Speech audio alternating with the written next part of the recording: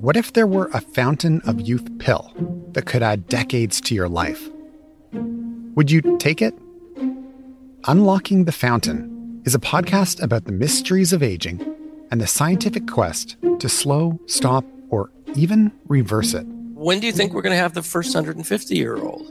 I think that person's already alive. Unlocking the Fountain. Available now on CBC Listen or wherever you get your podcasts. This is a CBC podcast. I do remember digging through my closet for some of those gnarly sort of old items that I still had kept for whatever reason from my high school years. And also I remember consulting with some of my friends' little sisters to be like, what are you guys wearing these days? And they gave me some advice. This is Jennifer Yang. She's a reporter at the Toronto Star, and she's talking about a story she worked on almost 10 years ago. And so I sort of got a tap on the shoulder from an editor. I think I was chosen because I just tend to look really young for my age. I get carded at the LCBO still. I'm now in my 30s. And they asked me to go inside one of these schools and basically be able to give a fly on the wall account of what's happening inside these credit mills. Credit mills. Private schools Jennifer and her team heard students go to raise their marks for a price. I'm not talking big, prestigious private schools with ivy and uniforms. These are small academies for the most part, sometimes in strip malls, sometimes online. I hadn't even heard of them until this story. But a decade ago, Jennifer gets this assignment to go undercover and find out what they're all about. So, it's a July morning, 2011, and Jennifer is getting dressed for school. She is 28, and she's starting her first day of grade 12 chemistry. I was super nervous. It really is awful having to relive that feeling we all remember from high school where we're like, are the kids going to like me? Am I going to fit in? And right away, she notices something, a sort of attitude from her classmates. So it was very clear that from the start that none of the students are there to learn. They all talk very casually about why they're there, which is to get the grade. Over the summer, she got to work, doing double duty as a high school student and an undercover journalist. She had to walk this weird line between looking like she was trying, but then intentionally doing badly, because she wanted to see if that lack of effort would matter in the end, if it would be reflected in her final grade. And so, on that final day of summer, when the teacher handed out the marks... So she showed up and she told me my grade, which added up to a 72%. And then she just arbitrarily gave me another 13 percentage points to bring me up to the grade that I wanted. And she said it was because she liked me and she thought that I had tried hard and she wanted me to do well. But it was absolutely not the grade I deserved, given the very minimal effort I put into this course. Jennifer tried to do badly, and she got 85%. I'm Macy Rowe. This is The Doc Project. It's been nearly 10 years since Jennifer did that story for the Toronto Star. But this issue hasn't gone anywhere. Today, credit mills, the threat that some people are buying good grades, and what that really says about the state of education. Doc Project producer Julia Pagel is surrounded by teachers. Actually, she got her teaching degree before becoming a journalist. So education stories, they're kind of her thing. Julia is going to take it from here. I first came across Jennifer's reporting last year after that story broke about the admissions scandal in the U.S. Remember? Aunt Becky? The story's about American families who paid to have their kids' transcripts doctored so they could make it into college. My husband and I got talking about it. He's a high school math teacher. I was like, it's so nice our system doesn't allow for that. And he said, well, that's not really true. That's when he told me about the so-called credit mills and how frustrating it is when a student will drop his course because it's too hard or because they don't want to put the work in. Then later, he hears that student signed up for a private school and ended up with a very high mark. So I started looking into it. One year, a couple of students in one of my classes left my class to take it elsewhere. This high school teacher knew exactly what I was talking about when I asked her about credit mills. She wants to remain anonymous to protect her students and her school. And for a price, they often will get a higher mark than they are getting in their regular day school. And I know that other people have had students who have dropped their course, gone to take it elsewhere, but come back to the school and spoken to the teacher and said, "Oh, you teach it so much better than this. I learned so much better from you. Can I just sit in your class and audit?" And no, you can't. You can't have it both ways. And these small private schools are big business in Ontario. Each course costs from $400 to over $2,000. In 2012, just after Jennifer wrote her story, there were about 950 private schools in Ontario. Today, there are around 1,400, and around 630 offer high school diplomas. I had a lot of questions about this. The kinds of schools we're talking about are accredited by the Ministry of Education. They follow Ontario curriculum. So how is it possible that the experience of going to one of those could be so different than a public school? Are these kids really just paying for an easy ride? Or am I missing something here? I started asking around, looking for some students to share their experiences of why they went to these schools and what they're like. And I wasn't having a lot of luck. And I'm not going to pass for a teenager, so that whole plan was out. But then I met Naama. My name is Naama Weingarten. I'm a journalism student at Ryerson. I'm in my second year. One day, an email arrived in my inbox. I'd hit the journalistic jackpot. When I was in grade 12, I started working on a documentary about private schools in Ontario because the subject just really fascinated me. Naama is tall with long red hair. She's 19, graduated high school about a year and a half ago. And she had the access I was looking for.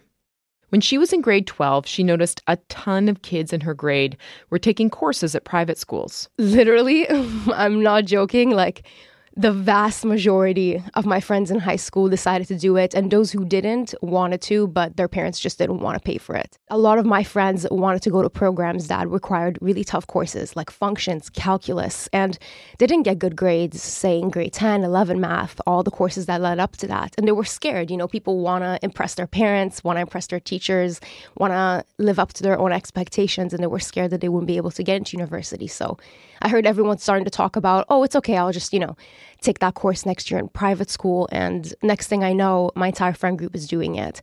Most of the people in my grade are doing it. At least that's how it felt like to me. A lot of people were talking about it. So all of a sudden, this motivated them to be like, whoa, all of the people I'm competing with are also doing this private school thing. Maybe I should just get my parents to pay $1,000 or so and do it too.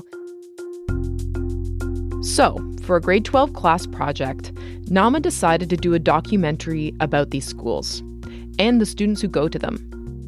And Naama took this class assignment to the next level. So I got spyglasses that I found on the internet, and I just made it a little adventure.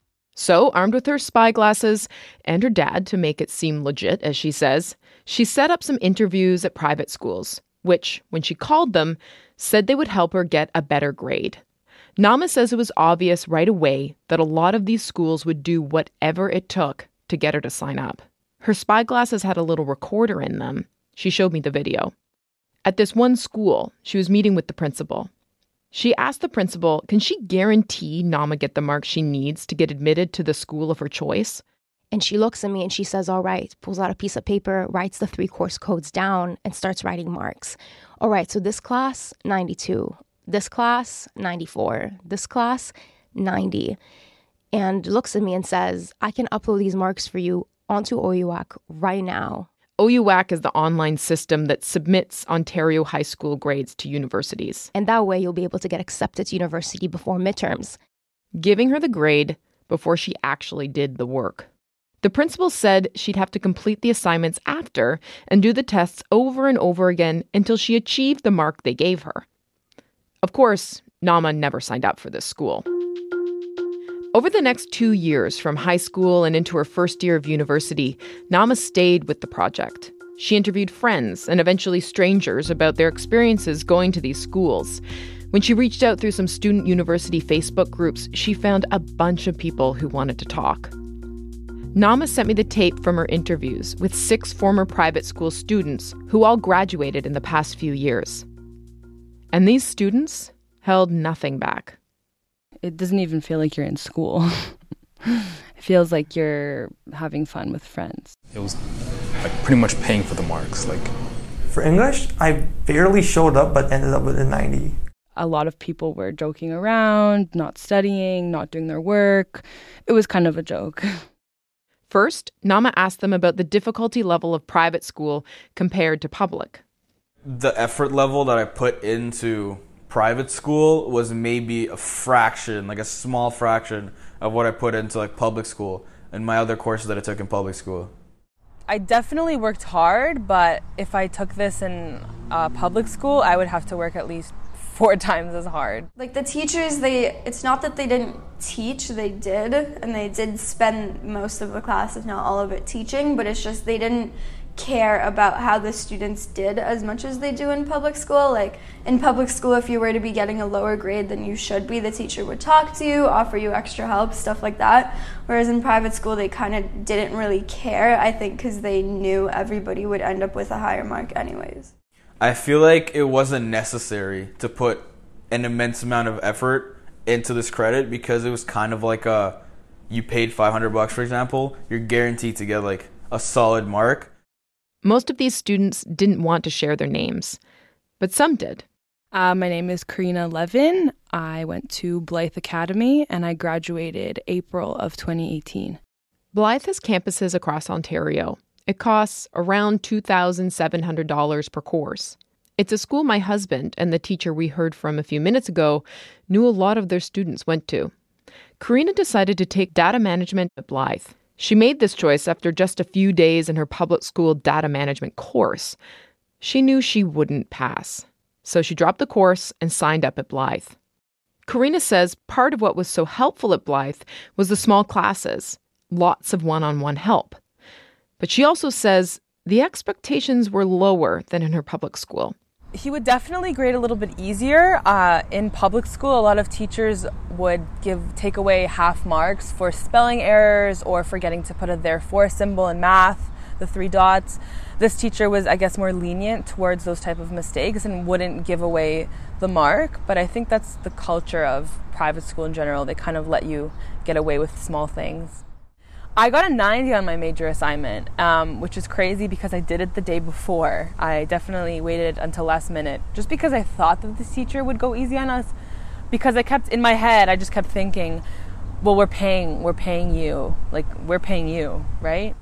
I called up one of Karina's friends from the data management course at Blythe. She did way better at Blythe than she did at public school. The year before at public school, she got a 62 in data management. At Blythe, she got a 95. She was shocked when she saw her report card, she told me. This student said part of the high grade could have been that she had a really good teacher at Blythe. But she says he couldn't have been that good. And then there were the tests. Some students said these schools were strict around testing. But most of the students said tests weren't really tests. If I had a question on the test and I wanted to know a formula or I wanted to know like a hint that probably would give me the answer to a question, then my teacher would give me that hint. So he gave it to us, he closed the door and he kind of went to the other classroom, leaving us to kind of do it by ourselves. And 9 times out of 10, or actually 10 times out of 10, you would see people kind of like asking people for help. So it was mainly kind of like a worksheet we were working on that was being graded versus an actual like proper test. Well, it was during calculus, and I didn't really know the topic that they were teaching. I think it was like derivatives or something. It was just something that I didn't really understand that much because I didn't really study. And we had a test approaching, and I kind of mixed up the dates. So I thought that I had more time, and I'm the type of person who always studied the day before. But calculus, probably not the best idea since I don't actually know the information that well. But the test ended up being a week earlier than I thought it was, and I just didn't want to take it. I was just like, well, a lot of people aren't going to show up, so why do I have to? So I just kind of didn't. I came back the next week and told him I didn't feel well, so I didn't come. And he gave me the test, and I took it home, and I didn't even do the test. I asked one of my friends who was really good at math to do it for me, and then I got 100. So it was kind of like homework instead of a test, but it counted.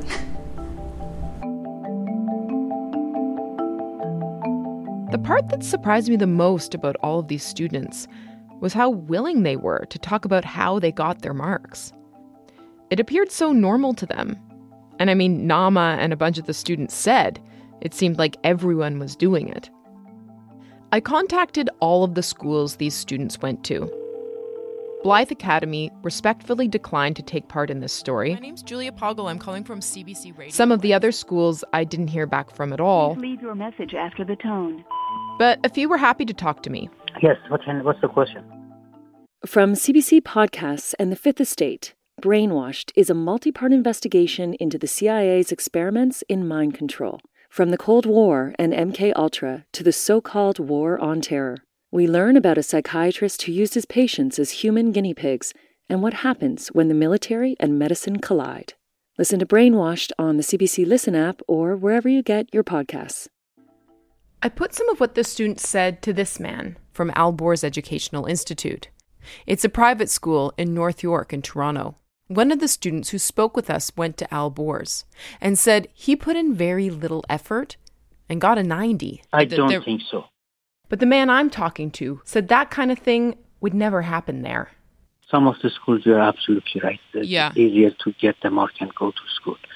But not all of the schools. Majority of the schools, they don't allow that to happen because they care about the future of that student. Now, students, they may have basically, okay, it's not probably as hard as public school, but it's not the level of the hardness is important. He's saying it's not the level of hardness that's important. That's the key. Doesn't have to be hard as long as they understand the course easily. I mean, I'm talking about my own experience. Hard is when you don't get it and nobody is there to help you. Hard is when you don't get it and no one is there to help you. I heard from the school where one of the students said she took home the test and had her friend do it, and she got 100. The school representative said he thinks he knows the event I'm talking about, and an internal investigation took place, and it's not an ongoing issue. He also says he knows of some pretty bad private schools out there, but his school isn't one of them. And one more school wanted to talk to me. Full name is Sanjit Kumar. Vijay Kumar. I work at Ontario International Institute. I'm currently the principal of the school. One of the students we spoke with went to his school. That student said that in his experience, going to the Ontario International Institute felt like he was just paying for a mark. I asked Sanjit about this. That it was extremely less rigorous than what he experienced in public school. What would you say to that? Well, again, as I said, you haven't shared the name or I don't know who the student is. So I really cannot go back and look at the student portfolio or something to kind of comment on it. We are expected by ministry, by inspection, also to maintain rigorous of the course as they would have been anywhere else. We teach from the... Sanjit doesn't agree that his school is easier. He says they adhere to the same guidelines and expectations as public schools. And the curriculum is the same. It has to be. He had one of his students call me, Vishnu, and he told me he was really happy with his time at Ontario International Institute. He was planning to be a police officer, and with his co-op, he needed to squeeze in a few extra credits in private school. He said the teachers were great, and he worked super hard for his mark. Vishnu said he had heard from friends that certain private schools were a joke, but this wasn't one of them. Sanjit does say there are certain advantages to going to a private school, which could result in better grades. Flexibility for when you can take the course, the smaller class sizes. Also, a large number of new immigrants go to his school. A lot of the time, first-generation immigrants, immigrant parents. And many of them either have language difficulties or they're not able to kind of understand and navigate the secondary school system.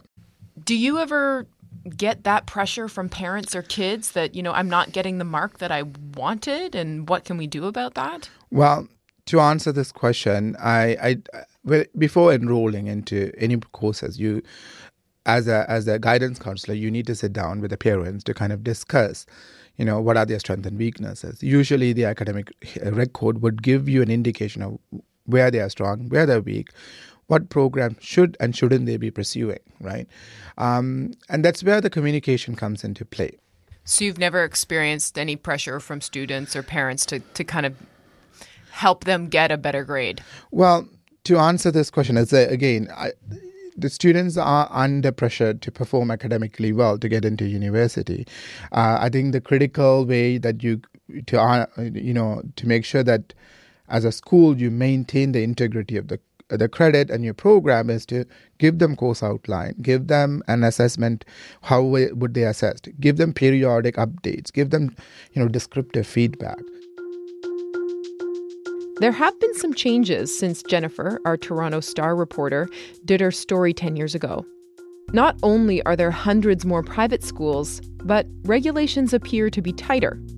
After a scathing Auditor General's report in 2013, big changes were made to the private school system. A unit at the ministry was created to better monitor private schools. Inspections became more regimented and detailed. And according to Sanjeet, these inspections are thorough. They would come in and they would usually start with the teacher's binder.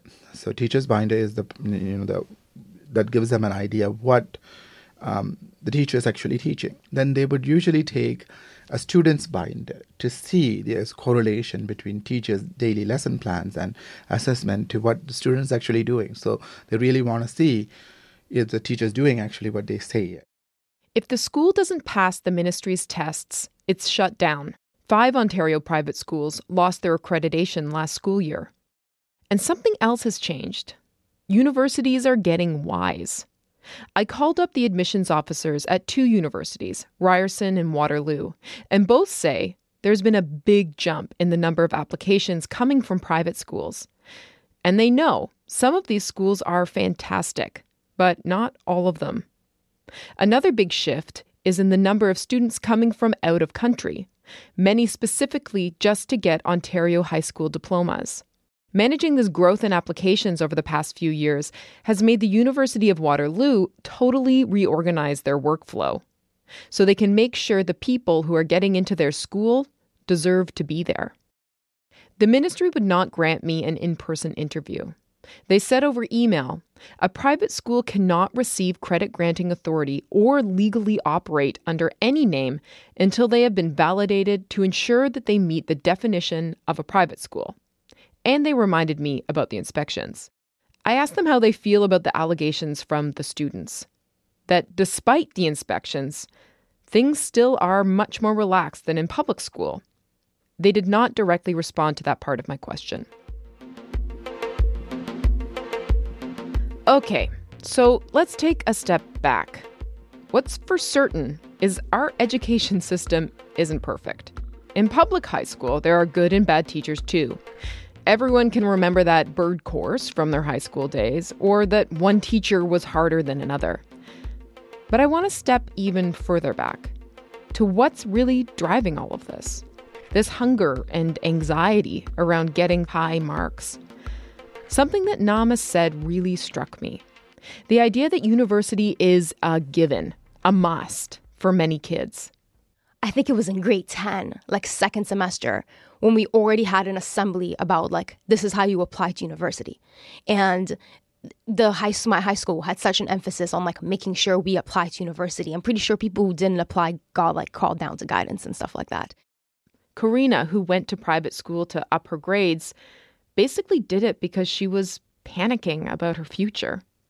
It was paralyzing. Yeah, I think the stress completely ruined the fun of my grade 12 year. I had stress 24/7, whether I was in school or at home. I was constantly worried about my grades and how much I was studying in comparison with other people, and if I was going to get into other schools with my marks. And looking at this as a student, I get it. I feel like most students would just agree that not getting accepted to university is just that much worse than having to ditch your morals a little bit and go to these private schools. So where does this leave us?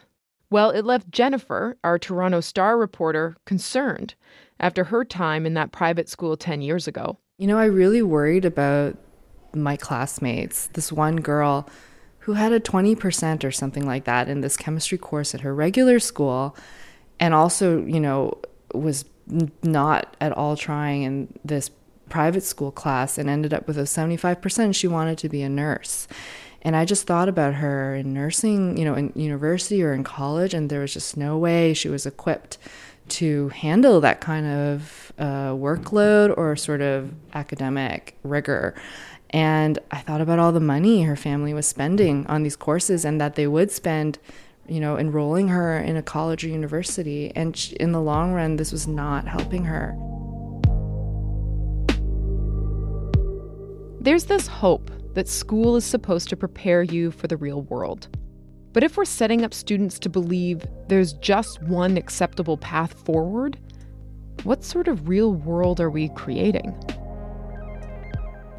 We often talk about this at school, the definition of success. And is success passing a course? Is success getting a high mark in a course? I went back to that teacher I spoke with at the beginning. And from her perspective, there's a much bigger issue here. Where will these students end up in the long run? I mean, as a parent and as a teacher, what I want is for students to do their best work. And if their best work isn't 95, then let's be happy with what their best work is. And let's find a realistic path, if that's their interest, where they can be their best, rather than always chasing an elusive mark that is really going to be very difficult for them. The idea is we want to show them how to learn, right? I like to tell my students, you know, my job is not to answer your questions. My job is to help you answer your questions. And many students don't like that. They just want the answers. I have 3 sons, and one went to university, and one is an HVAC guy, and another one, he's an aircraft maintenance engineer. And that was a 1-year college program, and he's doing some pretty cool stuff. So, and they're happy. They've found something they like. They're independent. They're productive. I think that's what we hope for our children. And I do worry about some of these families where that's not the goal. The goal is you must be this, you must be that, whether you're suited for it, whether you're good at it, whether you like it. It's that can't be easy. So how are things working out for the students we talked to so far? So like in chemistry, which was always my weakness, I didn't have a good foundation in high school. So I had to like review all this stuff myself, which I was bad at already. It resulted in me like ending up with a C in total in the course after studying like super hard for it. I actually had to drop two of my hard math courses in first year because they were so advanced. And I think that my private school did not prep me enough for these courses. That's probably why I failed and had to drop 2 of my math courses in first year university. It did help my average, and it did end up getting me a higher scholarship. I wouldn't have gotten scholarships. I got like, I don't know, a huge scholarship at the start of the year, like $4,000. I mean, do you think this is fair? Definitely not. Why not? Because, you know, some people are literally just getting into universities by paying for their courses. It's sad and it's unfair for other people, but I'm grateful because I got to go to university, and I'm struggling, but at least I got to go.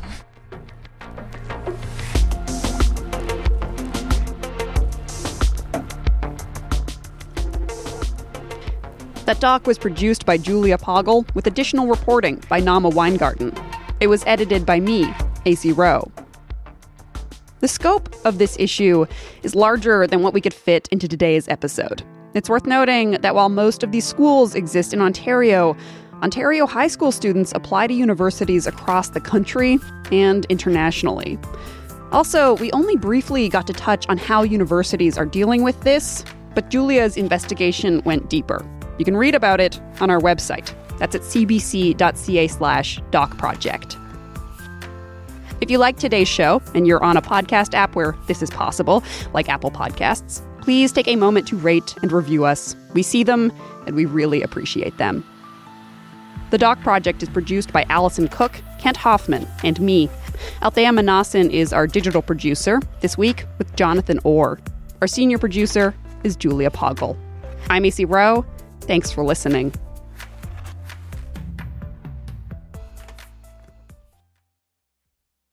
For more CBC podcasts, go to cbc.ca/podcasts.